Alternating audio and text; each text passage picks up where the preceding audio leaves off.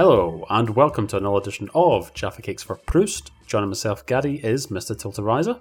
Hello. Now, we have once again been to the movies, but not really a double bill since these two films are, I think, 44 years apart. So it's not really likely you would have got them in a double feature showing anywhere. I think our listeners know the connection between Esker Policeman and The Boys in Blue. I think actually this falls under the category of be careful what you wish for, because having watched the four Morecambe and Wise films, you then suggested, why don't we do The Boys in Blue? And I took you up on that offer. This is a damned lie. It's true. And everybody remembers. Doesn't matter what you remember, because unfortunately for you, there's an actual recording of it that's out there on the internet of you suggesting Boys in Blue. No. And me saying, oh, we'll never get around to it, and then saying, actually, tell you what, shall we do it? But you started the suggestion of Boys in Blue. Speaking of which, when are we going to do The Boys in Blue? Yes, it's fine. It's on the list. We'll never get around to it. And it is appropriate because it ties in with our talk last week about Morecambe and Wise. As you said, be careful what you wish for. It's that thing of getting to make a movie and it not being very good. Apart from the fact that The Intelligence Men is good to very good. That's what happened here with Cannon and Ball, but we felt it was a missed opportunity if we talked about The Boys in Blue without taking a really good look at Esker Policeman. And I found Esker Policeman to be a bit of a surprise. I know I watched Will Hay films in my childhood, and I think it was last year or the year before that I watched The Goose Steps Out.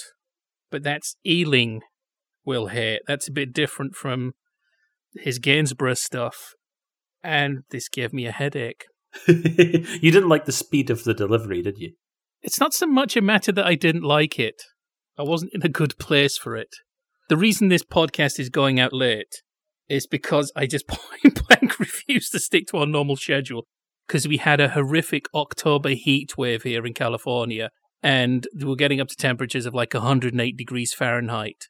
I said, I'm not recording at 108 degrees Fahrenheit because to be able to do that, I'd have to have so many fans on that either my recording would be unlistenable or if I actually removed it with noise reduction software, I would sound like a 6 kbps MP3 or Real Player or something like that by the end of it. This one could end up being a weird one because there's a number of different threads to pull together. Threads, that's the word. I don't know if we've ever used the term on the show. It's something I think you and I talk about when we're doing research, is this idea of the breaking of the thread. Aha.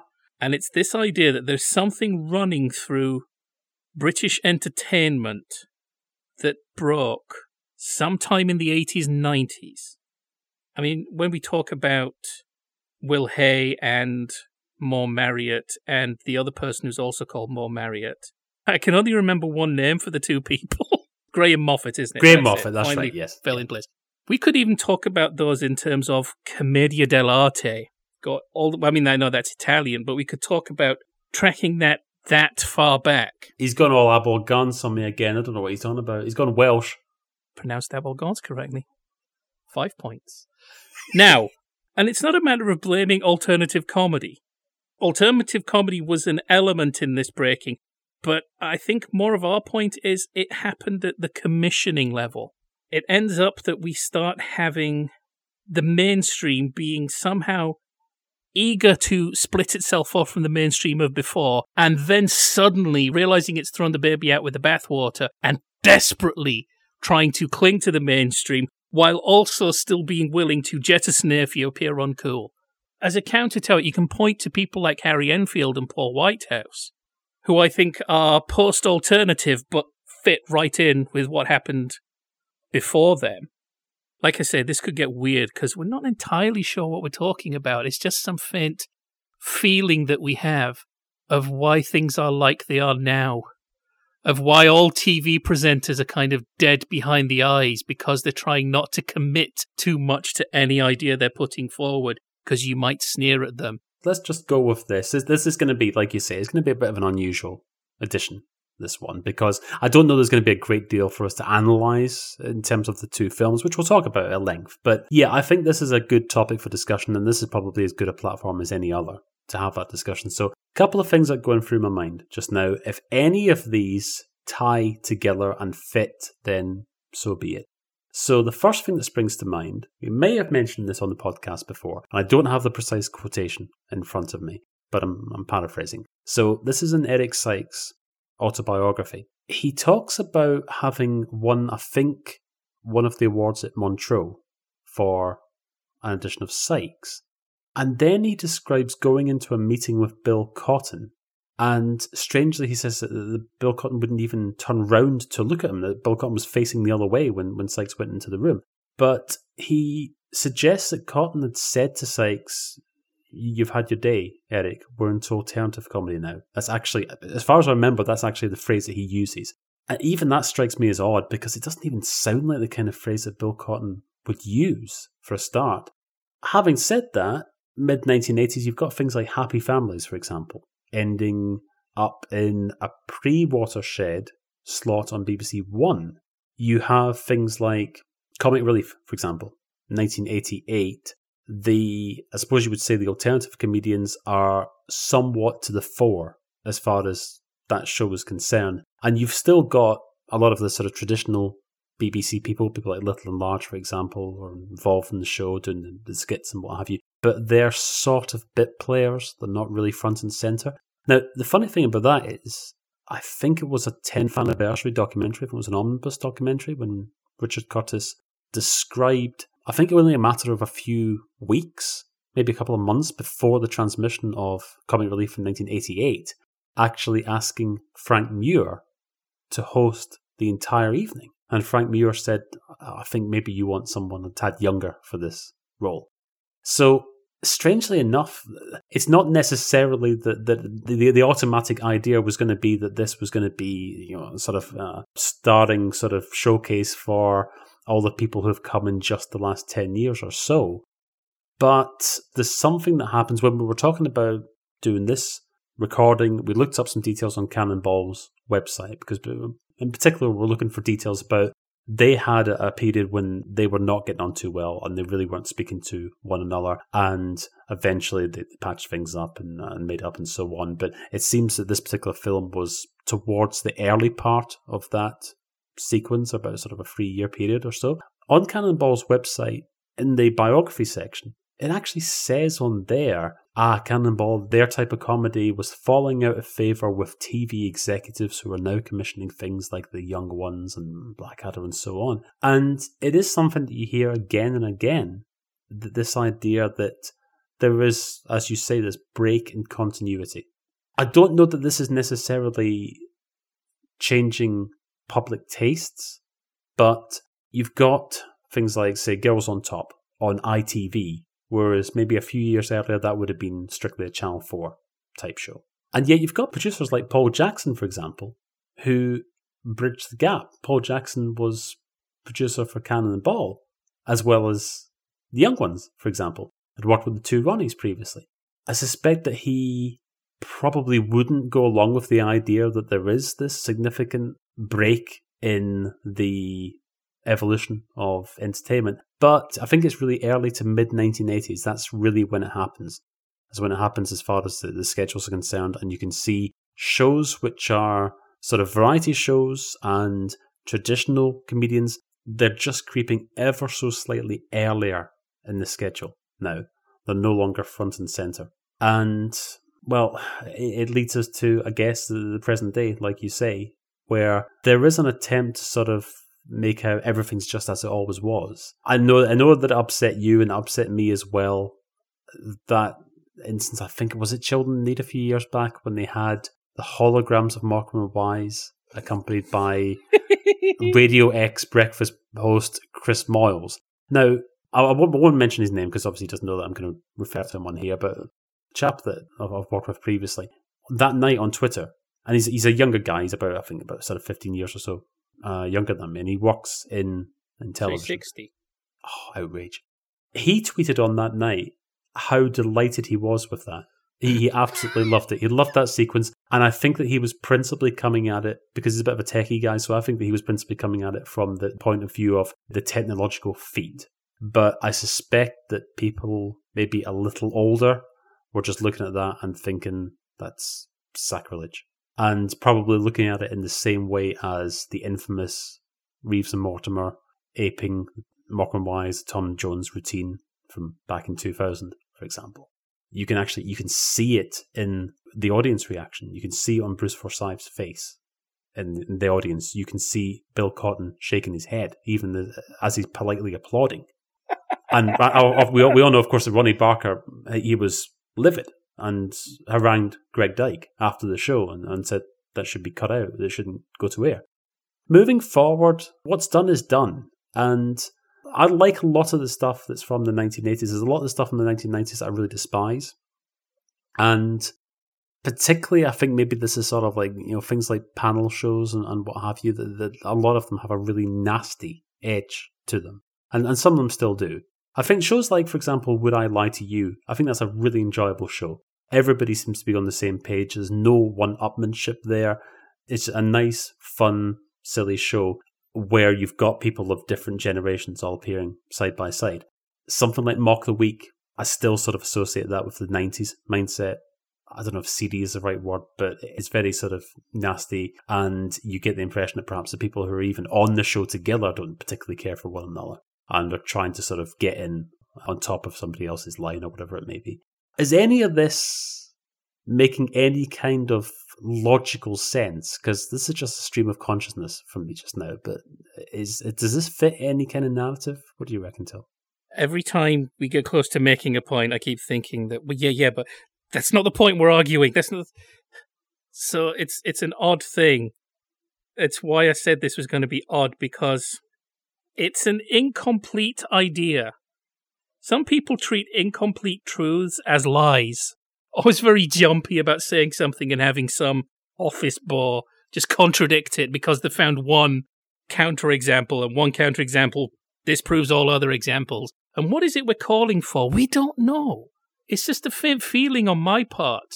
And this is partially because I'm not that into television comedy the same way that Gary is. So there is a certain element that I've looked away for a while and then looked back and noticed the differences more. We're not saying, well, obviously it should have been a massive everybody should have been all working together. It just seems that somebody used a sledgehammer to crack this walnut. And yes, there was a little bit too much, we're going to get you, from one generation. There was also intransigence on the part of another generation. Oh, I don't hold with these new alternative comedians, said somebody in 1998. No, I think deep down we're blaming management. We're blaming the way that it was done. Okay, maybe that Bill Cotton thing didn't happen the way Eric Sykes said it, but you get the feeling there are some people in television management who really get off on showing people the door.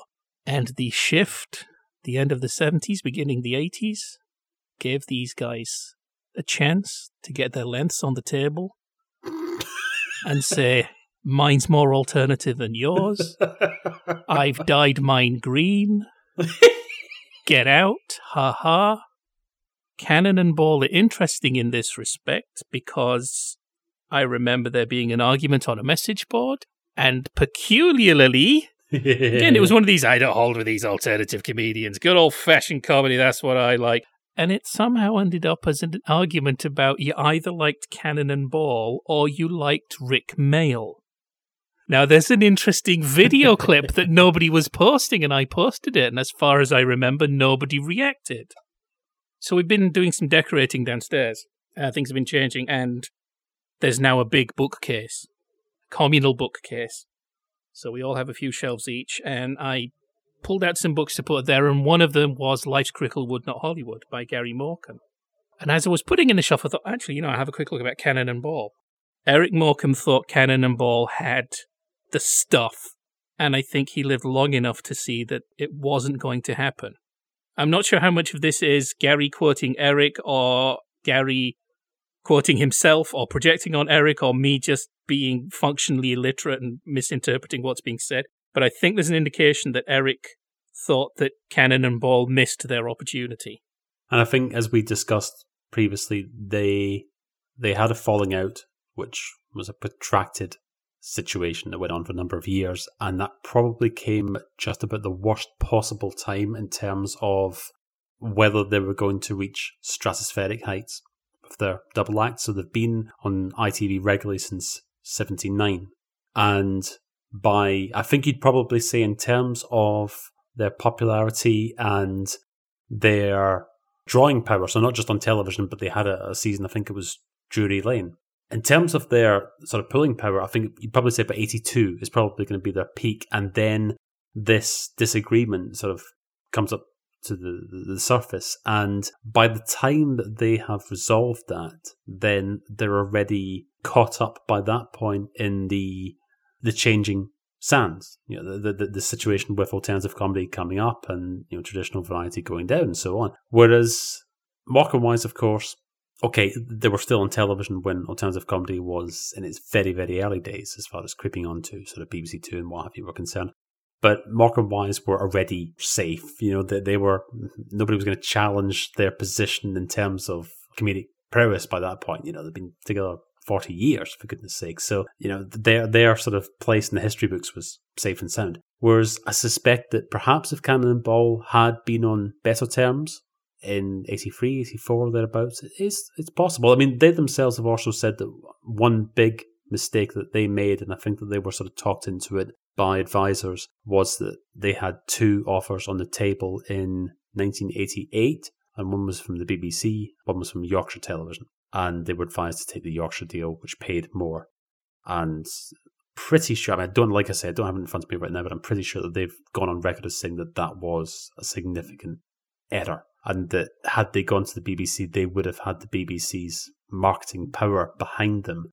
When acts or performers, presenters, when they go to the BBC, generally speaking, that's the period when you actually reach the real sort of heights as far as your career is concerned, because if you're a BBC person, then you are across that enormous operation. So you're on the traditional way, of course, was your show goes on BBC One, you're going to get a repeat of your show on BBC Two. That's what worked for the two Ronnies. That's one reason why they were lured to the BBC from ITV. You're going to get bits and pieces on BBC Radio. You've got the promotional power of things like the Radio Times and so on. And just that gigantic machine is all working in your favour.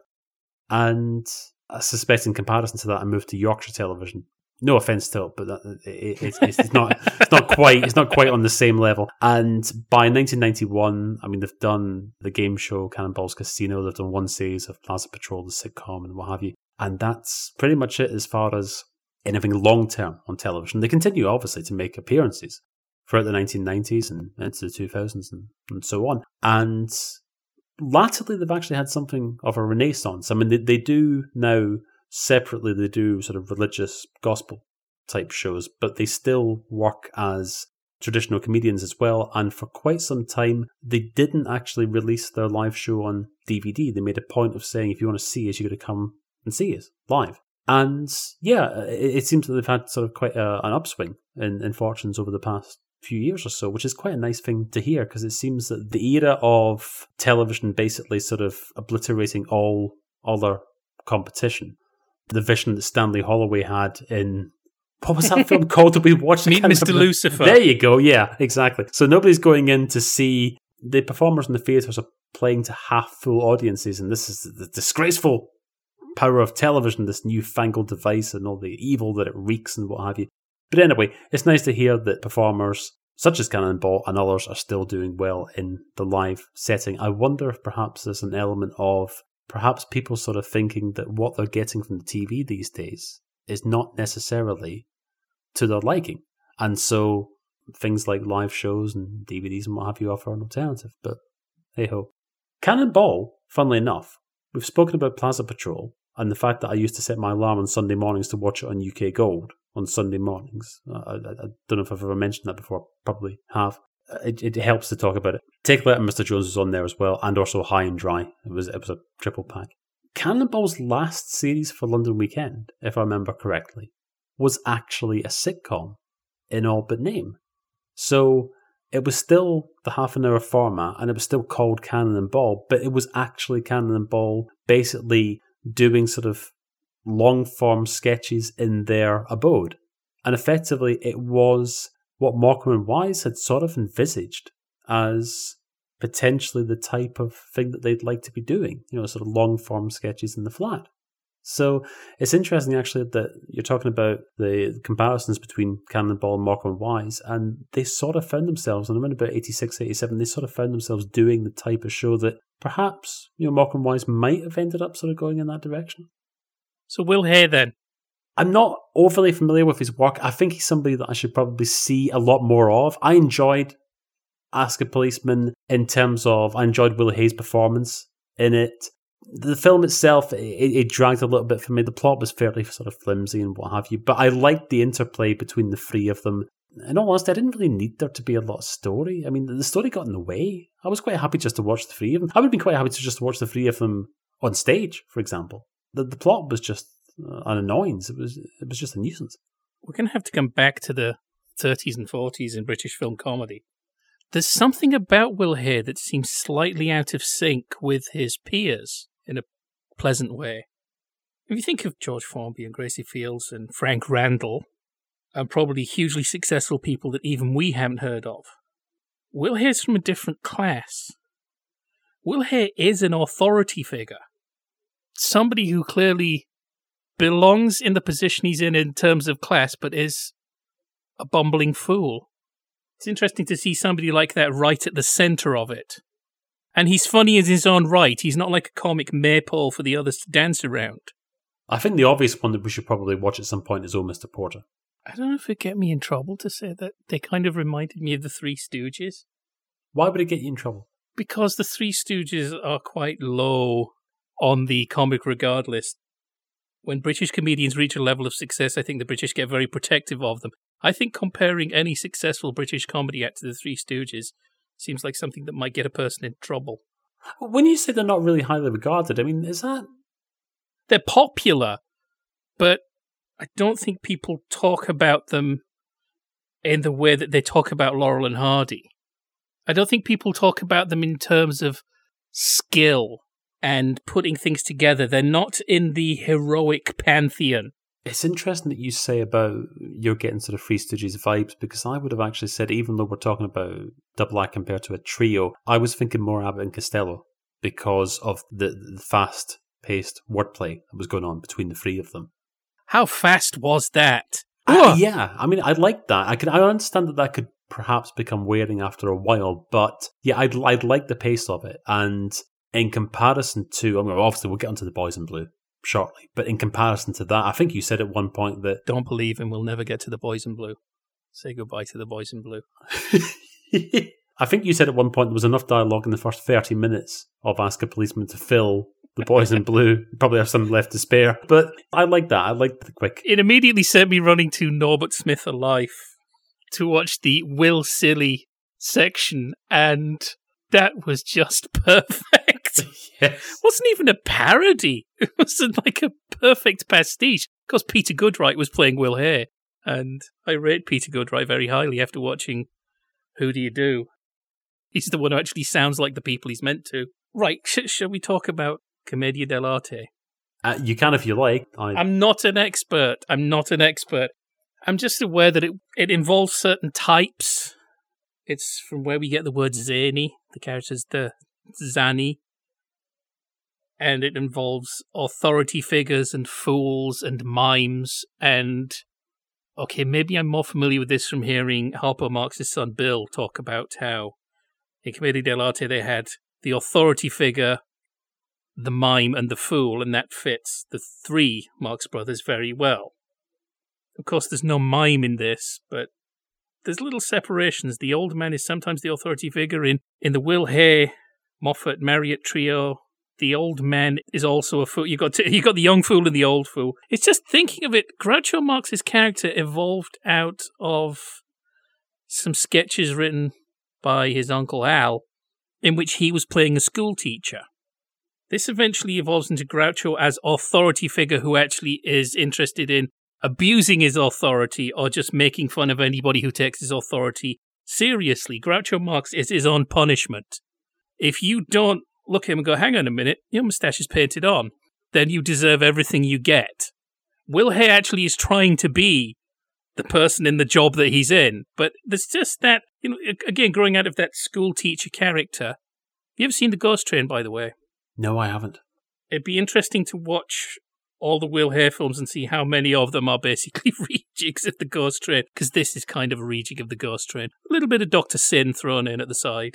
I'm not sure, actually. I think there might actually be a theatre performance of The Ghost Train right now in Glasgow.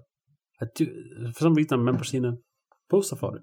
Well, go along. I mean, you're an expert on old comedy, so you can go along and sit right at the front and go, I got that. I wonder if anybody else did.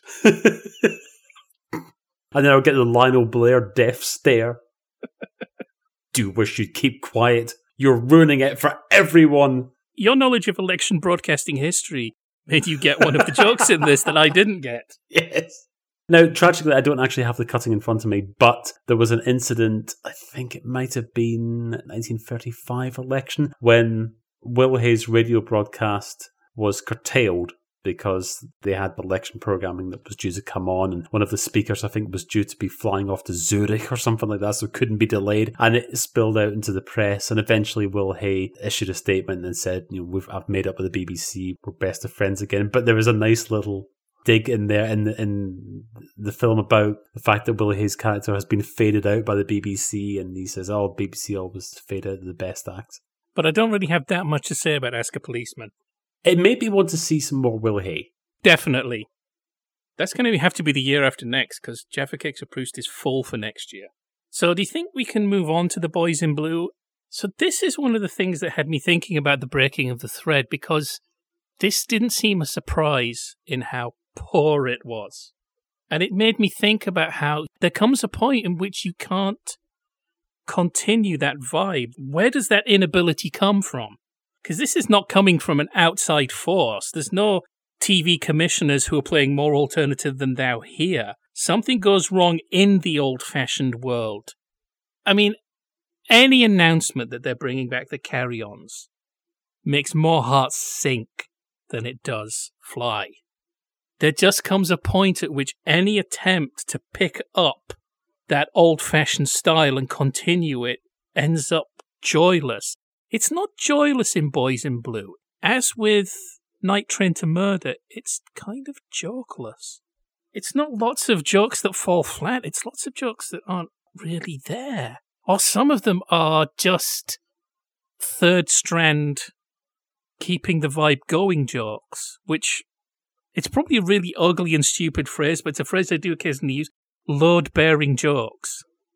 So if you look at a comedy show, some of the things people say, they're kind of funny, but they're not very funny, but it's okay. You just need a little thing to keep the atmosphere bobbing along. And then there will be a really killer line or a really brilliant look or a fantastic piece of physical business. And sometimes you find comedies that are made up of the little bits of funny just to lubricate the comedy. And they have no load-bearing jokes. And sometimes you'll get comedies that actually slow down so you can approach this tiny little joke slowly and then stop for laughter. It's interesting you say that. I mean, okay, I'm putting you on the spot here, but do you have any particularly favourite, I guess you would say, sort of throwaway lines or anything of that ilk? Because there's a couple of them that spring to mind for myself, but I know exactly what you mean. And yeah, it's nice when sometimes it's like the little details, the little sort of seemingly throwaway lines actually sort of make me laugh the most. And it's sometimes actually, it's quite interesting seeing sometimes like little details that for whatever reason an audience doesn't react to. Don't have a script book in front of me, so I'm probably misquoting, but there's a lovely little bit in Fawlty Towers when the sort of newlywed couple arrive. So one with Manuel celebrating his birthday and getting half cut and what have you. When Fawlty realises that he's going to have to accommodate this couple, he says, but that means I'm going to have to put you in number 12. And that's all he says. And it doesn't, as far as I remember, it doesn't get a reaction from the audience, but you could visualise in Fawlty's mind whatever is such a complete and utter pain about having to accommodate them in room number 12 and what extra workload this is going to put on his day. All of that's just flashing through his mind just like that. And it doesn't get a huge reaction, if really any reaction at all, but it makes me giggle every time I hear it because you can see into Fawlty's mind as if he knows that the linen there isn't cleaned or something, or it means he's going to have to in some way get Manuel to help, and you know how much of a problem that's going to cause. So The Boys in Blue starts with a crime, but it starts with the kind of crime that isn't bad for a comedy. It doesn't start with anybody being murdered. It starts with a rather fussy, cartoonish art heist. Quite nicely done, with professionals type music going on underneath. So when we meet Cannon and Ball, they're directing traffic, and the traffic's being held up by a farmer who's taking some cows to market. There's no crosstalk. You've just got Bobby shouting at the cows. Does he threaten to kill them? It's just like things like that. I'll kill them pigging cows! That's not really a line you can quote to your friends afterwards. And we have the fact that Tommy can just order the cows and the cows do as they're told. But it's not business, is it? Nothing's really happening. It's just there's some cows in the way. Okay, spoilers for the film. Had you seen this film before? No, not all the way through. So, did you already know that the woman in the car with the boat being towed, did you know that was Suzanne Danielle? Yes, because it looked like her. I didn't realise I was meant to be surprised. It's like, oh, right, so, yeah, I saw her name at the beginning, and there she is. Who the hell else is going to be in a film like this wearing shorts that high? She was supposed to be as undetectable as Patrick McGowan in an episode of Columbo. But Bobby comes and he's like, oh, whoa. He doesn't make that noise, but he's a bit of a creep about it. Making her move in the car and then move back, and just so he can kind of look at her moving around. I thought, well, that's a Suzanne Danielle part, isn't it? Where if somebody's in that kind of comedy going, whoa, what a fantastic bird. I don't know what accent that was. I don't know where that came from, but it's going to be Suzanne Danielle. Who the hell is surprised? If they wanted us not to know, she should have just been kind of dressed down and mousy or something. I got the impression that was supposed to be like a sort of, not a key plot twist, but you obviously weren't supposed to know that is Suzanne Danielle, who later turns up sort of more recognisably, and yet we haven't had the reveal yet. I'm supposed to. I didn't realise we weren't supposed to know. No, I thought it was just kind of like, okay, fine. So only now you say it that actually, because it's like she's just doing a Suzanne Danielle thing. If they wanted us to know, then there would have been a point at which she sort of dipped the sunglasses and we saw. It's like if there's a movie and you see Jimmy Durante's name in the opening titles, and then the heroes encounter a guy with a big nose playing the piano going, and then later on, Jimmy Durante comes in not wearing the same kind of hat and glasses. Wow, who's this character? Never seen him before. You must have encountered this before, and it's a real bugbear of mine. It's like when you get, it tends to be something that's more sort of modern day, where you get the little bit that's after the credit sequence, and yet the credit sequence has revealed and special guest star name, and you think, I don't remember seeing name in this, and then the little bit after the credits pops up and there's name. It's like, oh, thanks for that. But yeah, I know what you mean. There's not a great deal going on early on in this. It's very pedestrian. It stumbles along. Part of the humour is that Bobby starts quoting the theme tune from Rawhide. And he says, get them doggies rolling. And the farmer goes, they ain't doggies. That's not really a joke. That's not. You could put a joke in there. We didn't really explain what the plot of Ask a Policeman was, did we? Well, basically, you've got a situation, different reasons are given in two instances, but we have the idea of a police station where there's nothing doing. So there's not been any recorded crimes, no arrests, nothing. And eventually, head office gets wind of this and says, well, we don't need to keep the station open then. So the officers at the station decide what we need to do is we need to create a crime, which we ourselves then solve, in inverted commas, so that we have a reason for continuing to exist as our own independent station. But also part of it is that this is such a small town that the policemen also run the local convenience store, the village shop. I was more interested to see that side of things. I actually would have quite liked to have seen a little bit of business where they're trying to actually be proper police officers and also trying to serve Mrs. Blewett with her £quarter-pound of boiled sweets or whatever it is. That'd been quite nice if it had been basically a merger of Dixon of Dock Green and Open All Hours for at least a couple of sequences. That would have been quite fun. Because I think one thing that occurred to me is, in Ask a Policeman, the reason there isn't really any crime reported is that the police are actually behind lots of it. When it's established that there's been no reported instances of poaching, it's then established that it's Maud Marriott and Graham Moffat are the local poachers, and they're also the police.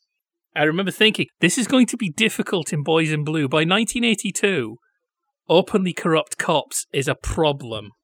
Read out some of the names in the cast list, and I will touch upon another problem this film has. Okay, so we've got as the Chief Constable, we've got Eric Sykes. Chief Superintendent is Jack Douglas, who doesn't appear anywhere near enough. I'd like to see much more Jack Douglas in the film.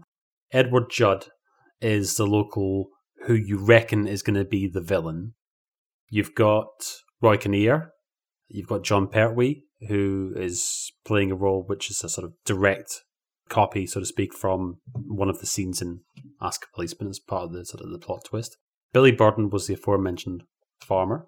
And we've also got probably our favourite sequence of all, because it had just one single little throwaway line that made us both laugh. Arthur English. That was the line. That was the joke. I won't tell you what it was. The thing to point out here is that Eric Sykes, Jack Douglas, and John Pertwee are all playing their parts straight. They are not funny in this. They are not given opportunities to be funny in this. If you had three dramatic actors, Pertwee's a little bit caricatured in his portrayal as a sailor, but three non-comic actors would play the parts essentially the same. And I'm trying to work out why. I don't want to point the finger, but could it be that Cannon and Ball, or somebody somewhere in their organisation, is worried about taking the comic spotlight away from Cannon and Ball? It's just this perverse thing. You get Eric Sykes in a movie, a comedy movie, and just have him barking orders and talking about police administration. He's not even a particularly effective straight man in this. He just moves the plot. He doesn't do anything silly. There's a scene, and it's Eric Sykes and Jack Douglas talking to each other, and it is pure exposition. I don't recall there being any jokes in it. Maybe there were, but they kind of passed me by if they were there. There's even a bit where I thought I can see what the punchline is, and it didn't come. They go and visit Roy Kinnear, who is the local squire, and he shows off his new TV and says it's completely portable. I said, all right, how do you get it upstairs? And he just rings a bell and his butler comes in and he says, can you take that upstairs? And I thought, oh, what's going to come in? Is he going to ring? And the butler's going to come in and he's going to be an old feeble guy with a long white beard. And he picks up the TV and goes, ah, and hobbles out. No, he's just a butler. And he comes in and he wheels the television out, and then later on, of course, he has to bring it back down. But that's it. I couldn't find it. I was looking for a review of the Hitchhiker's Guide to the Galaxy movie because it was easier than trying to watch the movie again. Where somebody saying that they edited out individual words and lines to stop them from being jokes. And this is what this felt like. Opportunities for standard bits of business presented themselves and then just went past without the business. You know, I was thinking about this after we'd seen it. Do you remember there's a Two Ronnies silent short called, I think, By the Sea? From about 1982, and some years previously, of course, Ronnie Barker had made Futtock's End. I was sort of thinking, do you know what? This would have been much more suitable as a 50-minute comedy film made for TV. There was not enough material here for an hour and a half. If you were to truncate it into something like 3/4 of an hour, then you could have a relatively fast-paced story that just moves along, and I suspect it probably wouldn't be sort of half as bad, but I think the fact that it is overlong, and obviously it's got to be a certain length to qualify to be at the cinema. I mean, I think I'm right in saying that Naked Gun, I think, is barely more than an hour and a quarter. I mean, that's a very short film for the cinema, but I think that's sort of atypical. But yeah, I mean, sort of an hour and a half is pretty much the sort of minimum you would expect, and yet it really does feel like a stretch. It just does not feel as if there's enough material to go around here. Last week we were talking about Night Train to Murder and saying about how it was made on videotape. Boys in Blue shows that film can't necessarily save you. Doesn't really look like a cinema film. Doesn't even look like a TV thing either, because it's obviously shot 35. So it doesn't look like an episode of Minder or anything, but it when they're in the police station, it looks like a camera is pointed at a set. Does not feel like a location. You said it, this is single camera, this is not multi-camera setup. What I mean is it doesn't look like a movie. This must have looked odd at the cinema. There's obviously something happening in the lighting or the focus, some technical thing that I will never understand. I've never entirely understood it, because I mean, there used to be a time, and I think that time is now gone, where you could tell how old a film was just by looking at a few seconds of footage. I mean, you can still tell looking at a film sort of from the 80s or the 70s, 60s, 50s and backwards from then, whereas a film from 1997 isn't necessarily going to advertise itself as easily. At some point, I think film technology's kind of plateaued, but I know if I tried to get my head around that, I don't think I would. People are shouting about lenses and film stocks, probably even saying focus pulling and things like that, and I'm getting scared. But it doesn't look cinematic. So more examples. I mean, there's a bit where they decide to go investigating a suspect at night. And there's just that bit of jumping in a field and rolling over, and Bobby rolls into a cow pat. That's the joke. I think we mentioned this when we were watching this as well. I don't know if it's just the current version of the print that's doing the rounds. This film has been released on DVD. It's been shown on ITV4 in the last few years. There are sequences which I found it very difficult to make out what was going on because it was so dark. This seems also a good time to just remind listeners of the strange instance of the Man About the House film, in which there's a scene with Sally Thompson and Doug Fisher, which is supposed to be at night and outdoors. And in the original print, which was available on DVD some years ago, and it's for free, it looks exactly the part. In the remastered HD version, which plays nowadays, it's broad daylight. And you get the impression that something has slightly gone wrong somewhere. Right, one more mention for a non-joke in Boys in Blue. He's talking about searching for a suspect in the police computer and goes, all those microfiche and chips. And that's about the level of the jokes. And, I mean, Cannon and Ball themselves, they have a nice relationship. They seem to be working well off each other, but the material just isn't there. Why? Why is it any attempt to revive the good old days of family entertainment is going to end up like that? Was this the point? I mean, was this unusual for its time, or had that point already happened? And this is it. After a certain point, you cannot... What year was that St. Trinian's film from the... Oh, I've never even seen so much as a frame of it, and straight away I'm thinking, oh, hang on a minute. Oh, I thought you meant the new one, Rupert Everett. No, you mean Rodney Bewes, don't you? Yes, 1980. It's a British disease, isn't it? Yeah, no, 1980, and yes, you were right. It's at the point where we've already had Carry On Emmanuel, for example. So we've had Carry On, which doesn't feel like Carry On. This is going to sound ridiculous, suddenly talking about Alistair Milne and what have you on a podcast about Will Hay and Cannon Ball. But I was thinking the other day, I don't know how this got into my head, it was probably during a bout of insomnia. I was starting to think, when did the BBC start to go into decline? And I sort of thought, it's probably right at the beginning of the 1980s. Probably sort of 80, 81, thereabouts. When Alistair Milne becomes DG, and then within a few years you've got John Burt following into the corporation, and you've got the sort of Alan Yentob era and what have you. And you just have what feels like a sequence of people coming into the BBC who we know too much about. They're too prominent. They get involved in too many sort of public scraps and what have you. They're trying to turn around what they see as a system which isn't working for whatever reason. And I just sort of thought, yeah, probably about sort of 80, 81 or thereabouts. And yeah, you could probably say that the beginning of the 1980s. I mean, is it something that fits into the rise of Thatcherism, for example? Is it something that fits into the rise of individualism and the breaking of the post-war consensus? Is this something which comes out of the punk era? Is it something where suddenly individualism and not necessarily being part of the existing structures or following the norm? I mean, what is it? There's something there. And probably none of this is making any sense. I've just said Alistair No, it's making Milne. too much damn sense to me, unfortunately. It's why I'm not saying anything, because once we start down that road, it's going to be very difficult to stop. But you can say that there came a time when I think the worst of radicalism and the worst of conservatism teamed up. And so everything that didn't make money got the sharp end of the stick, and everything that wasn't cool enough got the sharp end of the stick.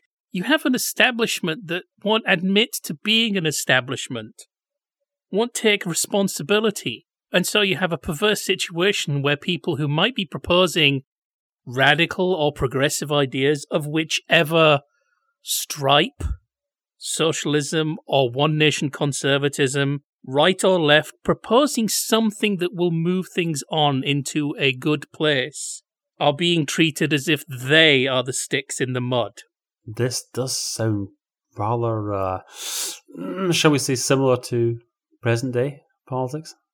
I think it's been that way for a long time. It's interesting you're talking about decline, because when you talk about decline, there's the point it starts to decline, and kind of the point where not necessarily it can't be repaired, but repair is now going to be a massive, massive undertaking. I just want to clarify what I mean by the decline of the BBC, because some people might interpret that as saying, the BBC just went to seed in 1980. That's not what I mean at all. BBC has been fantastic every single year of its existence and continues to be fabulous. But there's a point in which, for example, say, I was actually going to cite this earlier on, just it slipped my mind. The John Cleese film, which I think is from 86, the one about what's the BBC ever given us, and so on.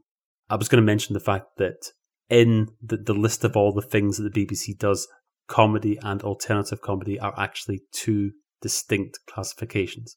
It's probably worth underlining that point, because I think that's something which probably gets missed in, sort of lost to the sands of time, this idea that sort of alternative comedy sort of crept in and what have you. There was a point at which it was a tangible thing. It gets referenced in Last of the Summer Wine, for goodness sake. Jane Freeman says, we'll have none of your alternative comedy around here. It's an actual thing with a name and a tag.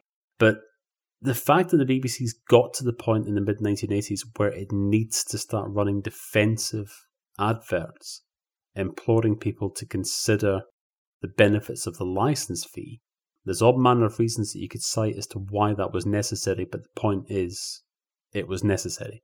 And it feels like the first time that was really necessary since We Are Your Servants, for example. And, yeah, I mean, obviously, £3 isn't much to pay for something new every single day and so on. It doesn't feel as if in the interim, it doesn't feel like during the 60s and the 70s and so on, it doesn't feel like the BBC was having to sort of publicly to the masses say, think about what you're getting, don't destroy this magnificent jewel in Britain's crown. Obviously, those kind of discussions are going on in the background all the time, and the BBC's got to have its charter renewed, every 10 years and so on. But it feels like in the 1980s, suddenly it's got to the point where it's got to get defensive. Everybody's seen that meme that does the rounds of, here's what the BBC was doing in the mid-1990s, and here's all the things that it's doing today. Ipso facto, the BBC's, now much better than it was 20 years ago because it's doing so much more, which is just nonsense, because it's doing more is not necessarily better. There's an argument for saying that it's spreading itself far too thin across too many different platforms these days. But point remains that something happens in the early 1980s, and I'm sure there's all manner of different reasons that people could put forward. And depending on your background, your politics, whatever it may be, you could probably argue a whole myriad of different reasons. But I don't think there's any doubt about it yet. By the time Boys in Blue turns up in the cinemas, something has already happened. There's a change apparent in the air. Is it coincidence that 1983 is when The Good Old Days comes to an end on BBC, for example? I said earlier it's a British disease because it is bringing back grand old property reflective of the way things used to be, reflective of traditional British comedy. It's just always going to be grim. And they're always being announced. I watched the Dad's Army film from recently, and it was worse than I expected. I remember in I guess this would have been 2012, I think it was, there was a documentary on ITV about the Sweeney. And if memory serves, it was actually on ITV1, as it was at the time, which I thought was sort of quite surprising. I thought, oh, blimey, documentary about the Sweeney on ITV1, that's nice. And I thought it's probably going to have, the usual kind of thing. It's going to have modern day talking heads. I'm going to hear why Josh Widdicombe, is such a fan of the Sweeney and what have you. But I thought, I'll give it a go. And then I suddenly twigged. I thought, hang on a minute. I know what's going on here. And I deliberately didn't watch it because I realised that effectively it was a con trick. I thought the first 40 minutes or so of this documentary will be exactly what I envisage. It's going to be lots of clips and lots of talking heads. Some of them will be relevant, some of them will not. And then there's going to be a point in which the voiceover says, but now, in 2012, a whole new generation are going to enjoy the adventures of Jack Regan and co. because it was going to be basically a promo for the film with Ray Winston. And that film, of course, came Hands and up, went. who forgot that film happened? Exactly. See also Shane Ritchie in Minder on Channel 5, for example. The Steve Martin version of Sergeant Bilko. They appear, there's no demand for them, there's no reason for them to exist, and they come and they just completely vanish. Bilko's a bit different. This is what I'm talking about. It's a British problem. There's some Lost Britain we're trying to revive. Oh, no. No. What have you remembered? No, the way things are now. I just suddenly said we can't do Jaffa Cakes and Proust talks about Brexit. But it's there, isn't it? There's a lost Britain that we're always trying to revive, we as the British people. And it doesn't work. Why? Why doesn't it work? Is it because the path to reviving that lost Britain will be too conservative and too progressive? Is that the problem? What is the problem? I don't know. I just want to talk about old Italian movies and pantomimes and stuff like that. But this is it. This is because we started, didn't we? Said we're going to talk about the breaking of the thread. That is the trauma that forms the scar that is Jaffa Cakes for Proust. Okay, right. I'm not doing this deliberately to play devil's advocate because I can't stand people who do that. Contrarians. I'm just going to throw this in because it's something that's just suddenly sprung to mind. I think there is also the possibility of us falling into the trap of thinking that the trend for trying to sort of revive things and say they're just as good as they always were and what have you, there is a falsehood about thinking that that is something which is new, or at least something that was sort of invented within the past 15 years or so. Because if we care to go back to the radio times of, say, 1969, 1970, we're going to start seeing instances of shows being brought back to be remade in colour, for example. So you could say that about Sykes, for example. There's a colour series, I don't even know if it still exists anymore, of Bootsy and Snudge in 1974. I remember seeing a review or a little piece of TV critic in the Times once who was praising the fact that the P.G. Wodehouse Playhouse had arrived in 1975 and was praising the fact specifically that it was in colour because previously, obviously, the adaptations and what have you been black and white. You've got instances of, say, the 1990s. We've talked about these shows on the Sitcom Club. We've got the things such as the revival of Reginald Perrin without Leonard Rossiter. We've got the revival of the live reports. We've got the revival of the Doctor series, Doctor at the Top. And let's be honest about it, we're going to be talking soon enough on Jaffa about the Sgt. Pepper film, which I guess probably falls into that category as well, of something from 10 years previously, which is now being revived for a whole new generation. There are a lot of instances of this kind of thing going on. There's plenty of songs, for example, from the charts in the 1980s, where I didn't realise for years afterwards, I didn't even realise there were cover versions of songs from the 60s. So it's not necessarily a 21st century thing. In some ways it feels like it's more upfront now, and maybe that's just because every 2 weeks there's a damn story in the Metro about some, I'll be careful how I say this, some impresario saying, yes, we're going to bring back the Carry-Ons, and here's all the people that are going to be in it. We reckon that this guy here will be the new Sid James, and this guy will be the new Kenneth Williams, and so on and so on. And you know perfectly well that it's never, ever going to see the light of day. But it's not something that's brand new. Something's different, though, from some of those examples.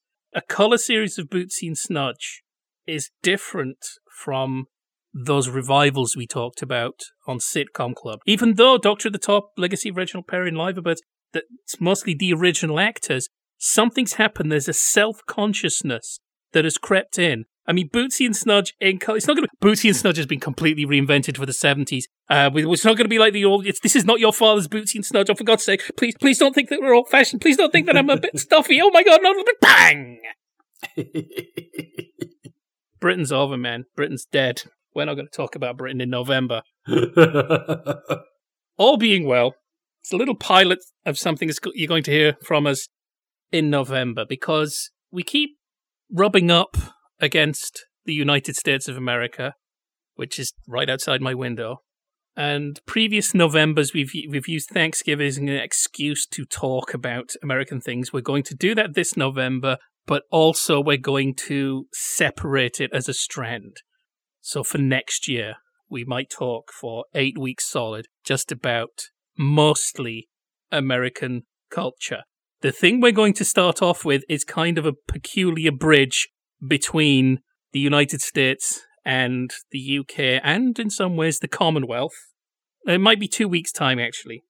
When we get it done, it's done when it's done. In November, you'll hear from us when you hear from us, and it'll be a new strand called Jaffaville.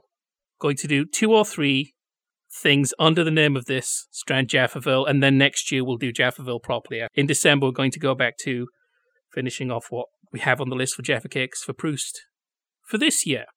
I'm all up for this. Another quick thing, we're thinking of doing kind of a mailbag, but doing it over on Jaffa Cake Jukebox, because mailbags, they're not really proper. So far, Jaffa Cakes for Proust has been just, it's all content that we're looking at, but we do want to answer some of your letters, and we've got lots of messages, and I mean messages going back maybe even a couple of years that we've never really replied to or handled. So, if you want to, tweet us or get in touch through Facebook. We will happily explain in-jokes and references, anything that we keep talking about and you don't know what we're talking about. I mean, we don't know what we're talking about either, but we'll try our best to explain. And as it's on Jaffa Cake Jukebox, you can request records, but don't request anything specific. Request a certain type of record, vague enough that we might have something that fits the bill. And don't ask us, when are you doing this show? Because lots of people ask us that, and even we don't know the answer to that. Yeah, can I just apologise, by the way? And this still might be the case, I don't know, going into next year or whatever. I apologise for the fact that I think probably more often than in previous years, we've sort of had to sort of change our sort of time scale and had to post tweets saying, sorry, we're not going to be out on Friday, we're going to be a few days late and whatever. And some of that was to do with me, you know, my sort of workload and schedule and what have you, sort of being a bit topsy-turvy this year. So we'll try and be a bit more disciplined, I think, in 2018. So look for us in November and we will be welcoming you to Jaffaville. But for right now, thanks for listening from Jaffa Cakes for Proust.